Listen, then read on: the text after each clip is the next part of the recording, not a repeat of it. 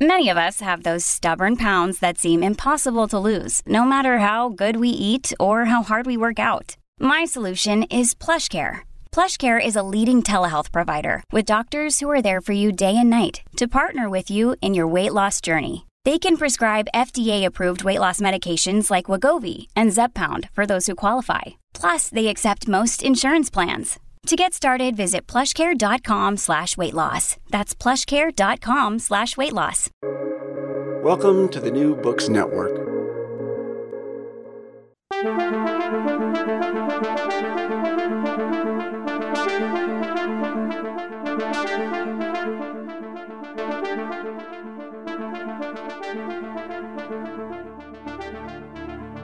Historic progress was made in reducing extreme poverty around the world during the years of the Millennium Development Goals, leading to their supersession by the Sustainable Development Goals.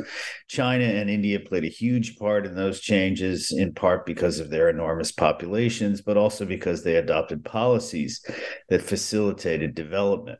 Yet now there's a sense that we're going in the wrong direction with regard to global inequality. The Russian invasion of Ukraine has been seen as raising prices for basic foodstuffs among the world's most vulnerable populations. What can we do to reverse these worrisome developments? Welcome to International Horizons, a podcast of the Ralph Bunche Institute for International Studies that brings scholarly and diplomatic expertise to bear on our understanding of a wide range of international issues. My name is John Torpy, and I'm director of the Ralph Bunche Institute at the Graduate Center of the City University of New York. We're happy to have with us today Jayati Ghosh, who's professor of economics at the University of Massachusetts at Amherst. She's authored or edited 20 books and more than 200 scholarly articles. Recent books include The Making of a Catastrophe, COVID-19, and the Indian Economy, published by Aleph Books in 2022, and the co-edited volume, When Governments Fail, COVID-19 and the Economy, published by Tulika Books and Columbia University Press in collaboration, and that was in 2021. Professor Ghosh has advised governments in India and elsewhere and was a member of the National Knowledge Commission of India during 2005 to 2009. From 2002 to 2020, she was executive secretary of International Development Economics Associates, which is an international network of heterodox development economists. In 2021, she was appointed to the WHO, that is World Health Organization, Council on the Economics of Health for All. In March 2022, she was appointed to the UN Secretary General's high-level advisory board on effective multilateralism, which is tasked with providing a vision for international cooperation to deal with current and future challenges. She writes regularly for popular media, including newspapers, journals, and blogs. Thanks so much for joining us today, Jayati Ghosh. Thank you. It's a pleasure. Great to have you with us. So, I was prompted to invite you to do this from an article that I saw of yours in Social Europe. Obviously the issues that you've addressed in that article about inequality around the world are very important, and there's a lot to say about them. So despite the successes of the Millennium Development Goals, the column of yours that I read spoke to a reversal of the previous trend towards greater equality. And could you tell us in what ways the world is becoming a less equal place? How much does this have to do with India and China, which I flagged in the introduction, which were such a big part of the decline of extreme poverty? What's going on? Well, we have to distinguish now between inequality and poverty. And it's true that poverty was significantly on the decline from about 2010 onwards, especially. And a large part of that was driven by China, a much lesser extent by India.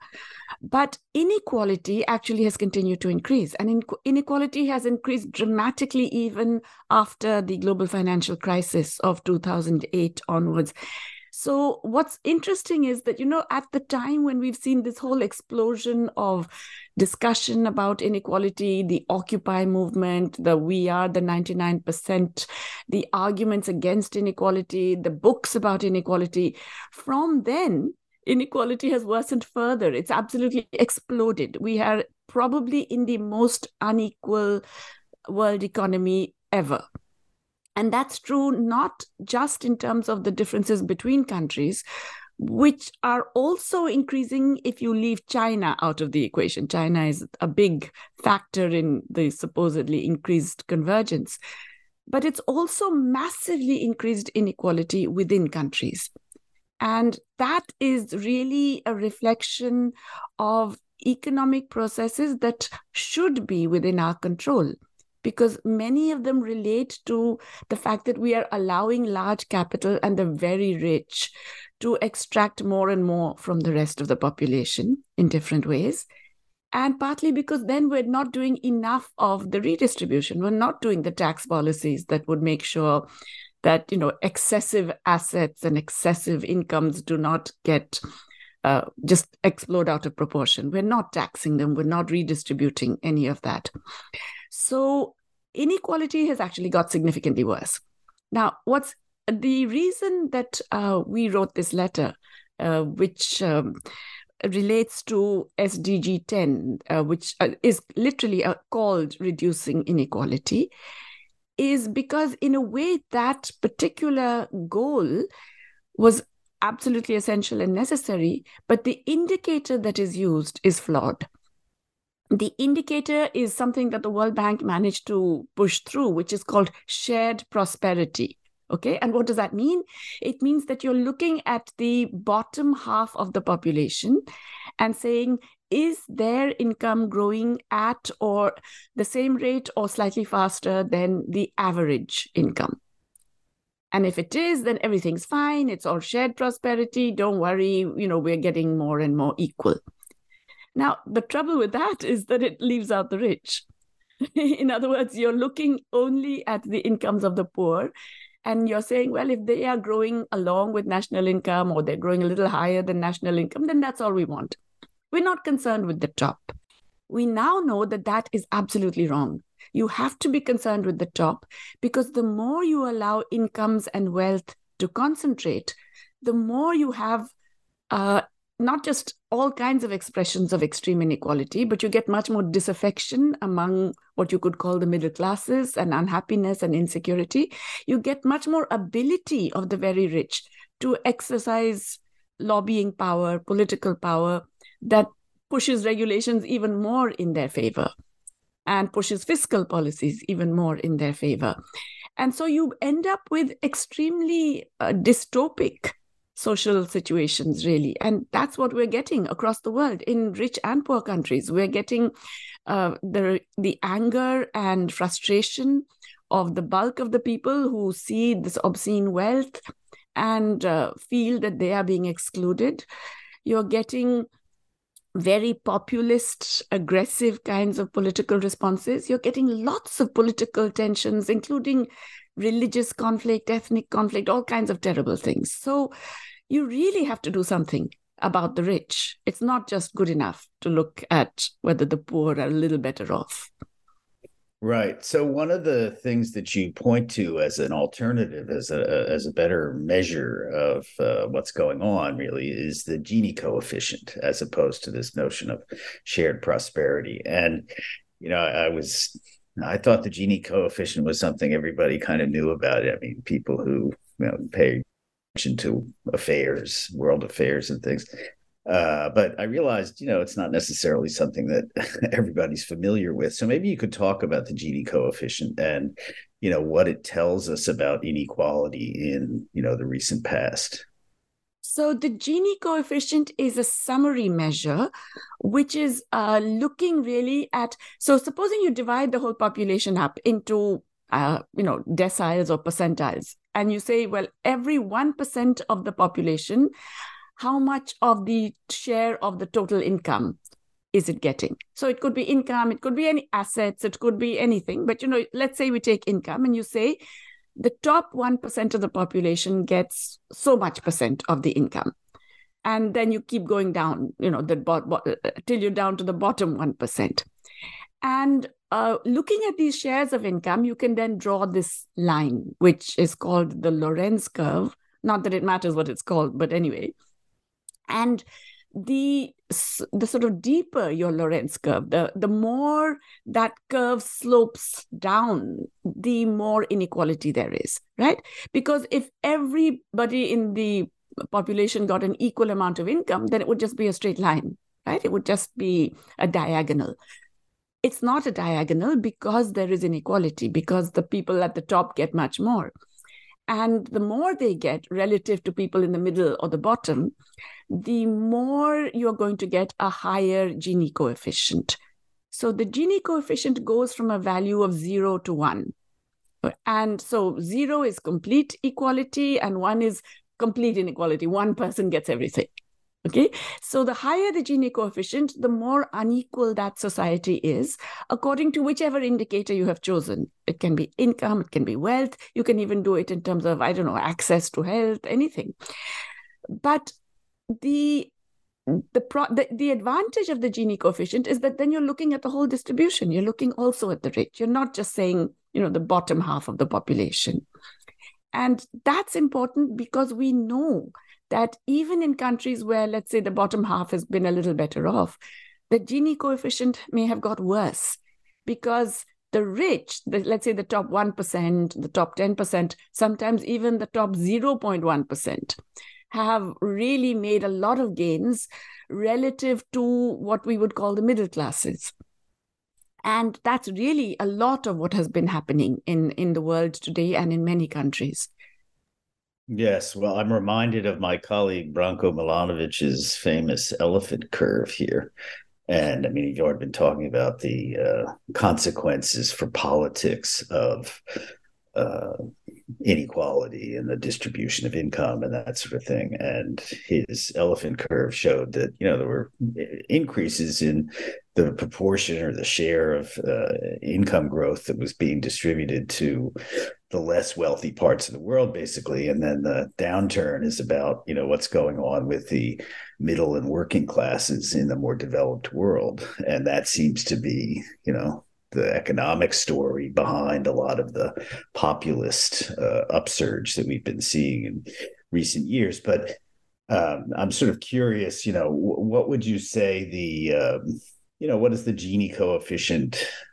How do countries stack up in terms of, what their Gini coefficient is? I mean, where's the United States stand in an international ranking of the Gini coefficient, for example? Okay, so can I come back to that? I want to actually just first of all focus a little bit on Branko's elephant curve. Yeah, because sure. And I have told Branko about this. I think it's actually very misleading. Uh-huh.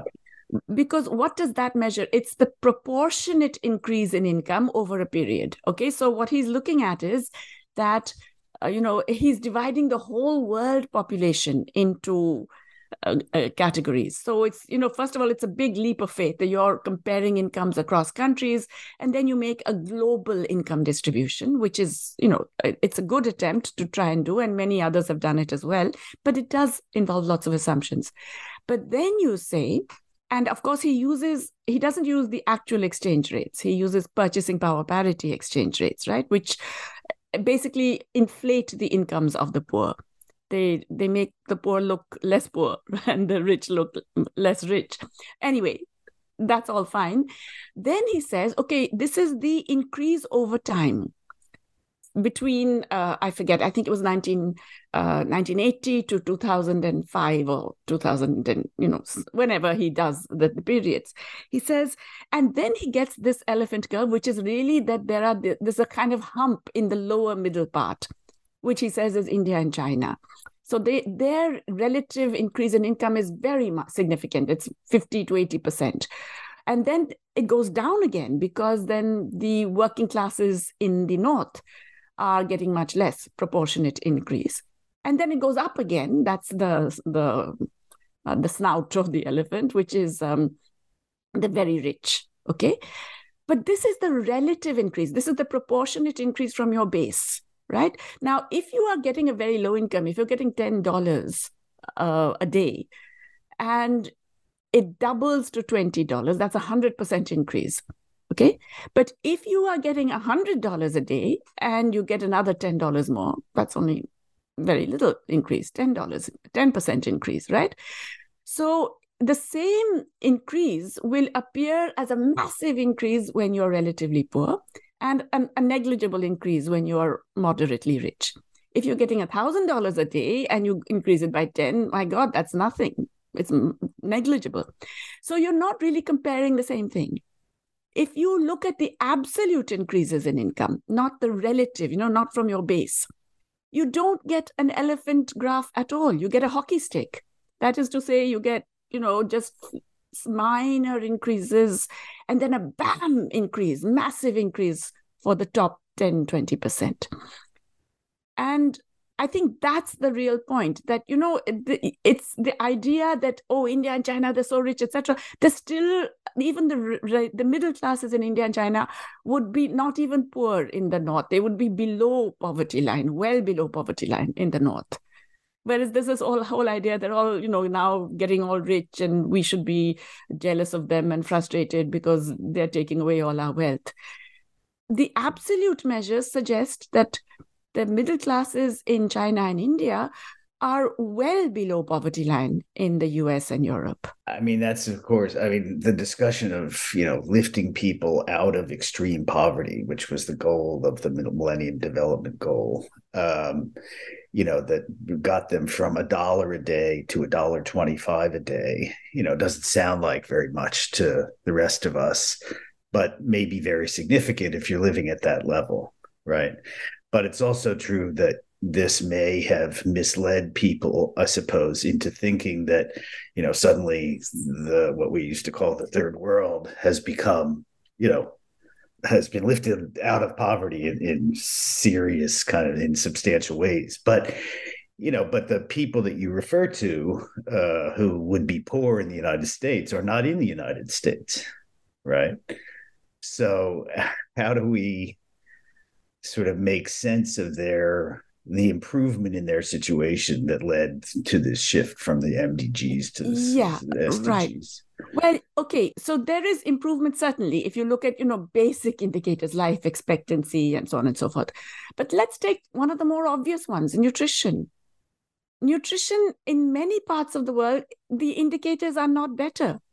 And it's not just, how much calories you consume or whether you can afford what the FAO calls a nutritious diet and so on, but it's even things like whether your outcomes are all right. Do you have body mass index, which is reasonable, and are you anemic, and all of those things.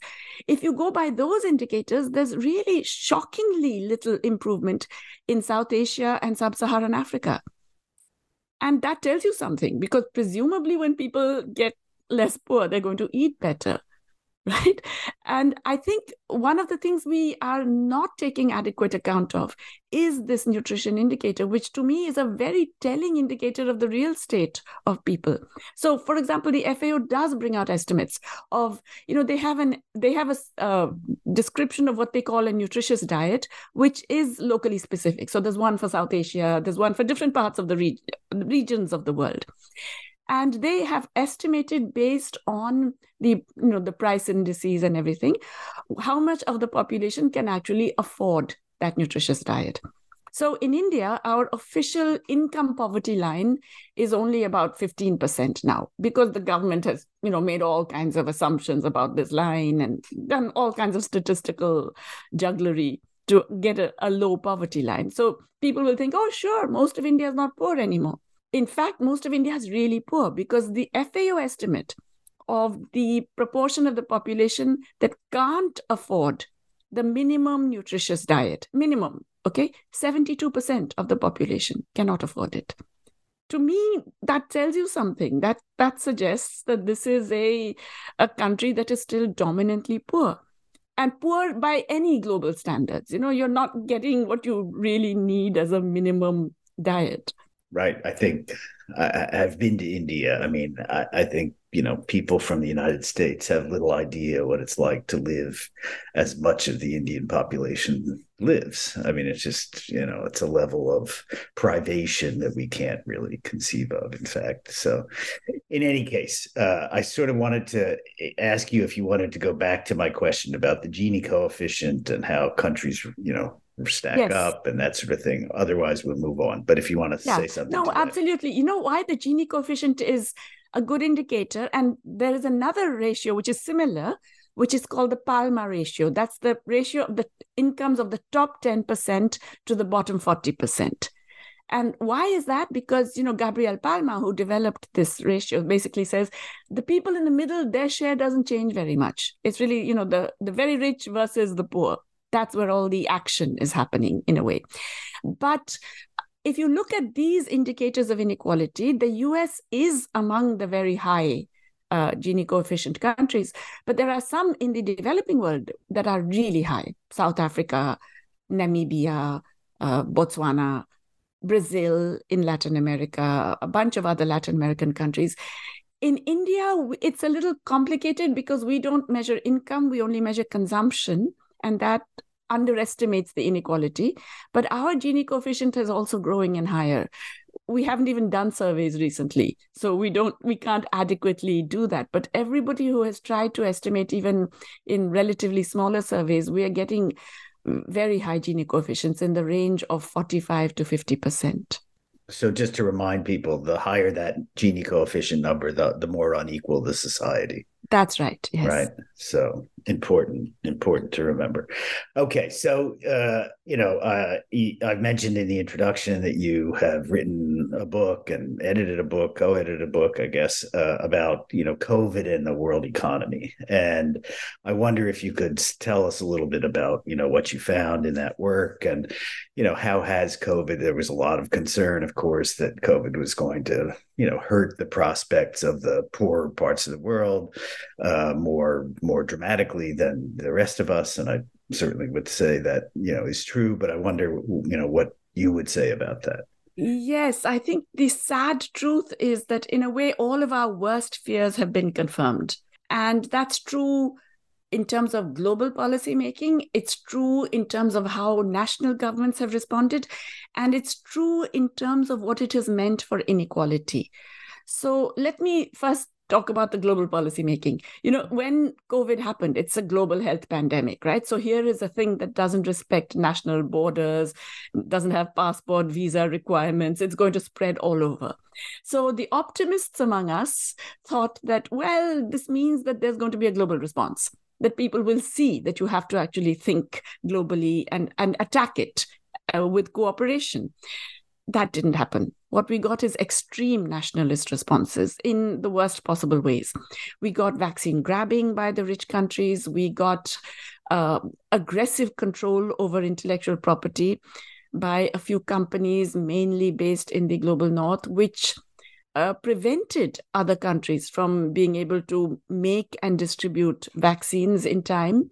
And so you got a spread of the disease. I mean, it was a remarkable achievement to make those vaccines that fast. That there's no doubt. And that was really because, lots of states put their minds to it, decided that they're going to do this. And it shows that you can do it if you put your minds to it. But then once you got that, you still delayed the whole process of spreading it and making sure that everybody in the world got access. Whereas if it's genuinely a public health pandemic, the first thing you do is to maximize the distribution, because that's how you stop it. It was in the interests of vaccine companies not to do that, because first of all, they could maximize their profits within the rich countries where they were selling most. But also, the more you allow it to spread to other countries, the more variants you get, and therefore the more need for boosters. And as we can see, we are still in this process where now, once again, everybody in the US has to get another booster because the thing is still going on and so on. So the profits for the vaccine companies dominated over the lives of people and the interests of the world. The second failure, I would say, and this is a failure of government, because the companies will do what they have to do. This is a failure of governments in terms of how they subsidized, how they regulated. And then, of course, how they behaved, which was extremely nationalistically and foolishly, I would say. But then the other big failure in developing countries, some of it was not internal. I mean, there is this broader issue that I've mentioned, but among the the middle income countries that could have done better, and I would put my own country, India, in that group, among the countries that could have done better, our response was a very brutal and unequal response. So the government imposed a lockdown very early in the game, basically following on China and so on, when there were only about 400 cases in the whole country. In a country of 1.3 billion people, 400 cases, right? Localized in 4 towns or cities. And instead of saying, well, all right, we'll do a kind of tracing and testing and partial lockdown in one place, they imposed a countrywide lockdown. And it was like a military curfew. You could literally get shot if you were out on the street, with 4 hours notice, with absolutely no warning. Even the state governments that had to implement this were not told in advance. So it was ridiculous. And of course, it meant, and remember, this Indian economy is one where 95% of the people are informal workers. That is, they don't have social protection, they don't have legal protection. They have nothing in terms of, half of them are self-employed. And so you suddenly say, well, that's it. You can't go out on the street tomorrow for the next 21 days. The 21 days gets extended, it becomes 2.5 months. You cannot go out and earn a living. Unbelievable. And yet that's what we did to our people. There are all these migrants, about 150, 200 million migrants from rural parts of India who live and work in the big cities, who were literally starving. And so you had this extraordinary long march of migrants walking back home because you'd closed public transport, you hadn't allowed people to move. And even when they're walking, they are risking their lives because you're not supposed to be out on the road. And yet the desperation is such that this is what you do. The kinds of extreme inequality that were evident during the management of this disease I could go on and on, but there were so many instances. Now, India is an extreme case, but we're not the only one. I think the existing inequalities were massively accentuated across the world. So that's another way in which government responses, I think, were very, very lacking. And then finally, there's the fiscal response. So the rich countries, particularly the US, they went out there and started spending. And it was funny because it's a complete reversal. All these years we've been told, governments can't spend, we can't run fiscal deficits. The monetary policy can be loose. We can make lots of, concessions in terms of very, very low interest rates, maybe negative interest rates, and lots of liquidity being made available. But governments cannot run deficits. Suddenly, it seems they can. Okay, so the rich countries spend anywhere between 10 to 30% of GDP additionally in the COVID year. If you look at the period between January 2020 and March 2021, these are IMF estimates, the rich countries spent on average 26% of GDP more. Can you imagine? That much more. The middle income countries spent about 4 to 6% of GDP more. The low income countries spent only 2% of GDP more. Now, you can say that that's terrible and it's a big difference, but that doesn't even tell you the extent of the difference because that's just your share of GDP, right? What does it mean in absolute terms? In the United States, the US government spent additionally $26,000 per capita, additional money. In the low-income countries, they spent $2 per capita, additional money. Now, what does that mean? If you're spending only $2 per capita, that's negligible, right? It doesn't mean anything. It doesn't really change. And you're in the same or maybe a worse economic catastrophe than in the rich countries. So you don't get any support, social protection. You don't get a revival of your economy. Many of these countries have yet to recover, really, from the impact of COVID, including in economic terms, because of the fact that they really didn't do the kind of public spending that the rich countries were able to do. Right. So even as they're trying to get out of the COVID crisis, Russia invades Ukraine. And obviously that has massive impact on the grain supplies, for example, and oil, cooking oil, and those kinds of products that came out of Ukraine in huge amounts. And some of that's been mitigated by some of these arrangements with Russia to allow for exports and that sort of thing. But that's a shaky situation at this point. So I wonder, what would you say? We don't know how long this conflict is going to drag on. There seems to me very little sign of anything changing anytime soon. So it could drag out for quite a while. I mean, how would you assess the impact of the Russia Ukraine conflict on the world economy, and particularly, of course, on the poor? So here's another very interesting thing. The Ukraine war actually had no impact on global grain supplies. I know this is going to sound unbelievable, right? You're going to say, how can that be? Russia and Ukraine together, they accounted for a quarter of global wheat exports, etc. Russia is a big exporter of fertilizer. How could it possibly be? Well, that is actually what happened. In fact, I have an research article coming out, but there is a piece in Project Syndicate that I wrote precisely about this. The idea that the war caused global grain shortages is a myth. The war did cause an increase in prices, but that's because the very fact that Russia and Ukraine are big suppliers of wheat was used by media and then by big agribusinesses and subsequently by financial activity in the futures market to raise prices. That's really what happened. If you track what's happening to global grain supply, you see, that's the funny thing about wheat. It's globally produced. It's all over the world. So when there's a shortage in one particular area, it can be met by an increase in supply in another area. Okay? And actually, the FAO data now shows us, and the International Grain Council data shows us, there was really no impact on global supply or even on global trade. Global exports increased by 6 million tons in the period from July 2021 to June 2022. That is the peak of that price increase. If you look at what happened to wheat prices, they zoom up, they go up by about 30% between January and June 2022. Then they come down again. By December, they're back to pre-war levels. But the war is continuing. Nothing has changed. So then people say, oh, that's because, we worked out this deal for the Black Sea.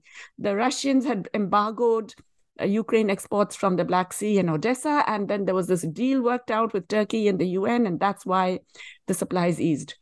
Okay, let's look at what happened to the Black Sea grain exports that Ukraine was allowed to make.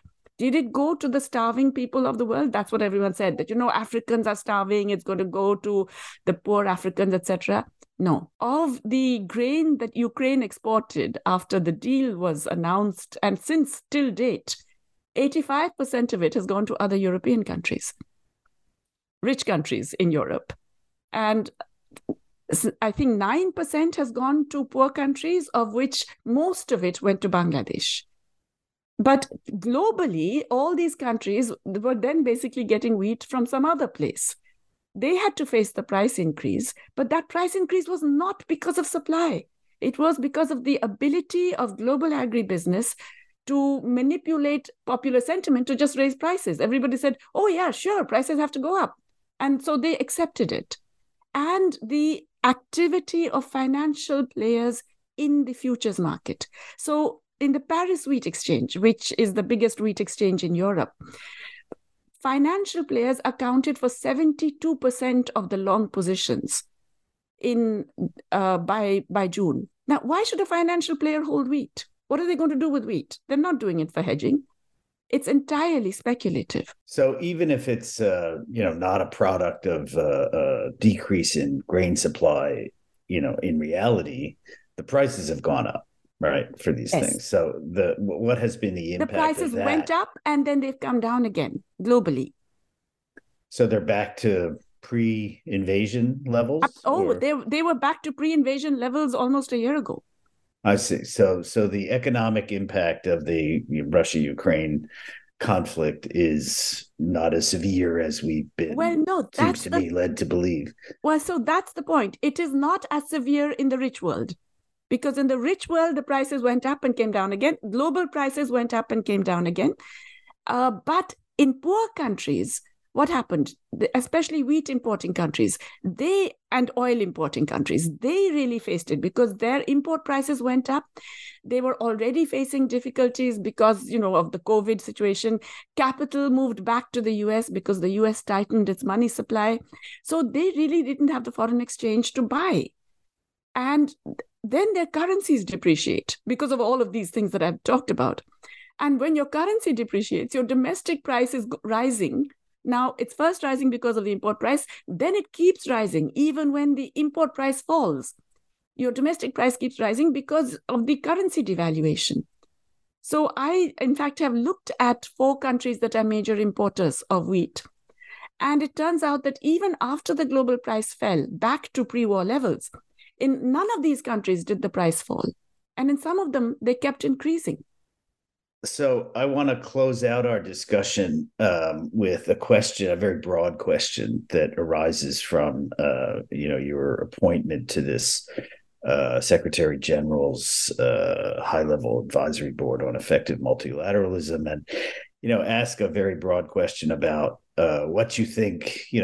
The task of that commission or that committee, as I understand it, is to develop a vision for the UN and other organizations. So what would you say are the most pressing global health problems today?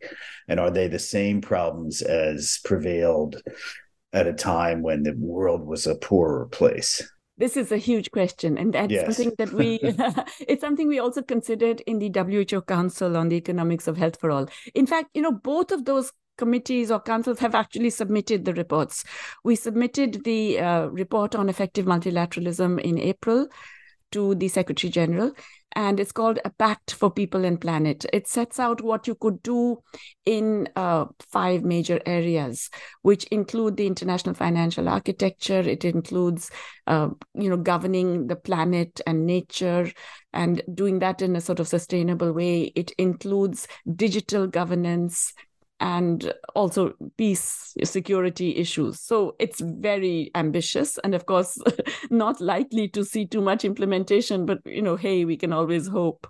The WHO Council, again, we've really talked about 4 different areas in which we have to have a different vision in terms of how we are going to deal with public health concerns, which increasingly are going to be global, whether we like it or not. So we have something on financing health, which is relating to both the financial architecture and national approaches to financing health. We have one on technology and knowledge and how states have to assist in creating the knowledge and disseminating it. But also the chair of the council was Mariana Mazzucato. So as you know, she's very interested in co-creating markets and shaping markets. And so a lot of how do you shape markets to make sure innovation is for the people and so on. So we made a bunch of suggestions for all of this. But specifically in response to your question, I would say that, the pandemic we've just experienced was a teaser. There is no question that we are going to face more and more and multiple, maybe even simultaneous public health threats, even stemming from climate change, simply because there will be more zoonotic diseases, there will be more spread of different types of illnesses resulting from changing temperatures. And many parts of the world, people have not developed traditional resistance to these things. And that in turn will allow virus and bacteria to multiply. In that context, we already have antimicrobial resistance growing as one of the largest public health threats of our time. And we are simply not equipped to deal with any of these. All of our efforts are piecemeal, ad hoc, and still ultimately deeply nationalist in orientation. We still somehow cannot think cooperatively. Honestly, I don't want to sound apocalyptic, but I do believe that humanity, we are really standing at the edge of a precipice. And so insofar as any of us can have hope, it's because we think that, ultimately humanity can step back, that we can pull back from this precipice and do the minimal that is rational in such a context. And that's, I think, the hope that all of us have to sustain. Well, I hope they take up the recommendations that you've made, because I don't think I can go through another thing like the COVID pandemic. So the prognosis you've just provided is not an encouraging one. And this always strikes me as a very difficult problem. You have to spend money on something that may or may not actually happen, and that has to be approved by legislators who have constituents that have other concerns, more immediate concerns. I mean, it's a very difficult kind of problem to address, it seems to me. So I hope your work bears fruit and helps stave off some of those kinds of crises. But that's it for today's episode. I want to thank Professor Jayanti Ghosh for sharing her insights about what's going on in the world economy and inequality. Look for us on the New Books Network, and remember to subscribe and rate International Horizons on Spotify and Apple Podcasts. I want to thank Osvaldo Mena Aguilar for his technical assistance, as well as to acknowledge Duncan McKay for sharing his song International Horizons as the theme music for this show. This is John Torpy saying thanks for joining us, and we look forward to having you with us for the next episode of International Horizons.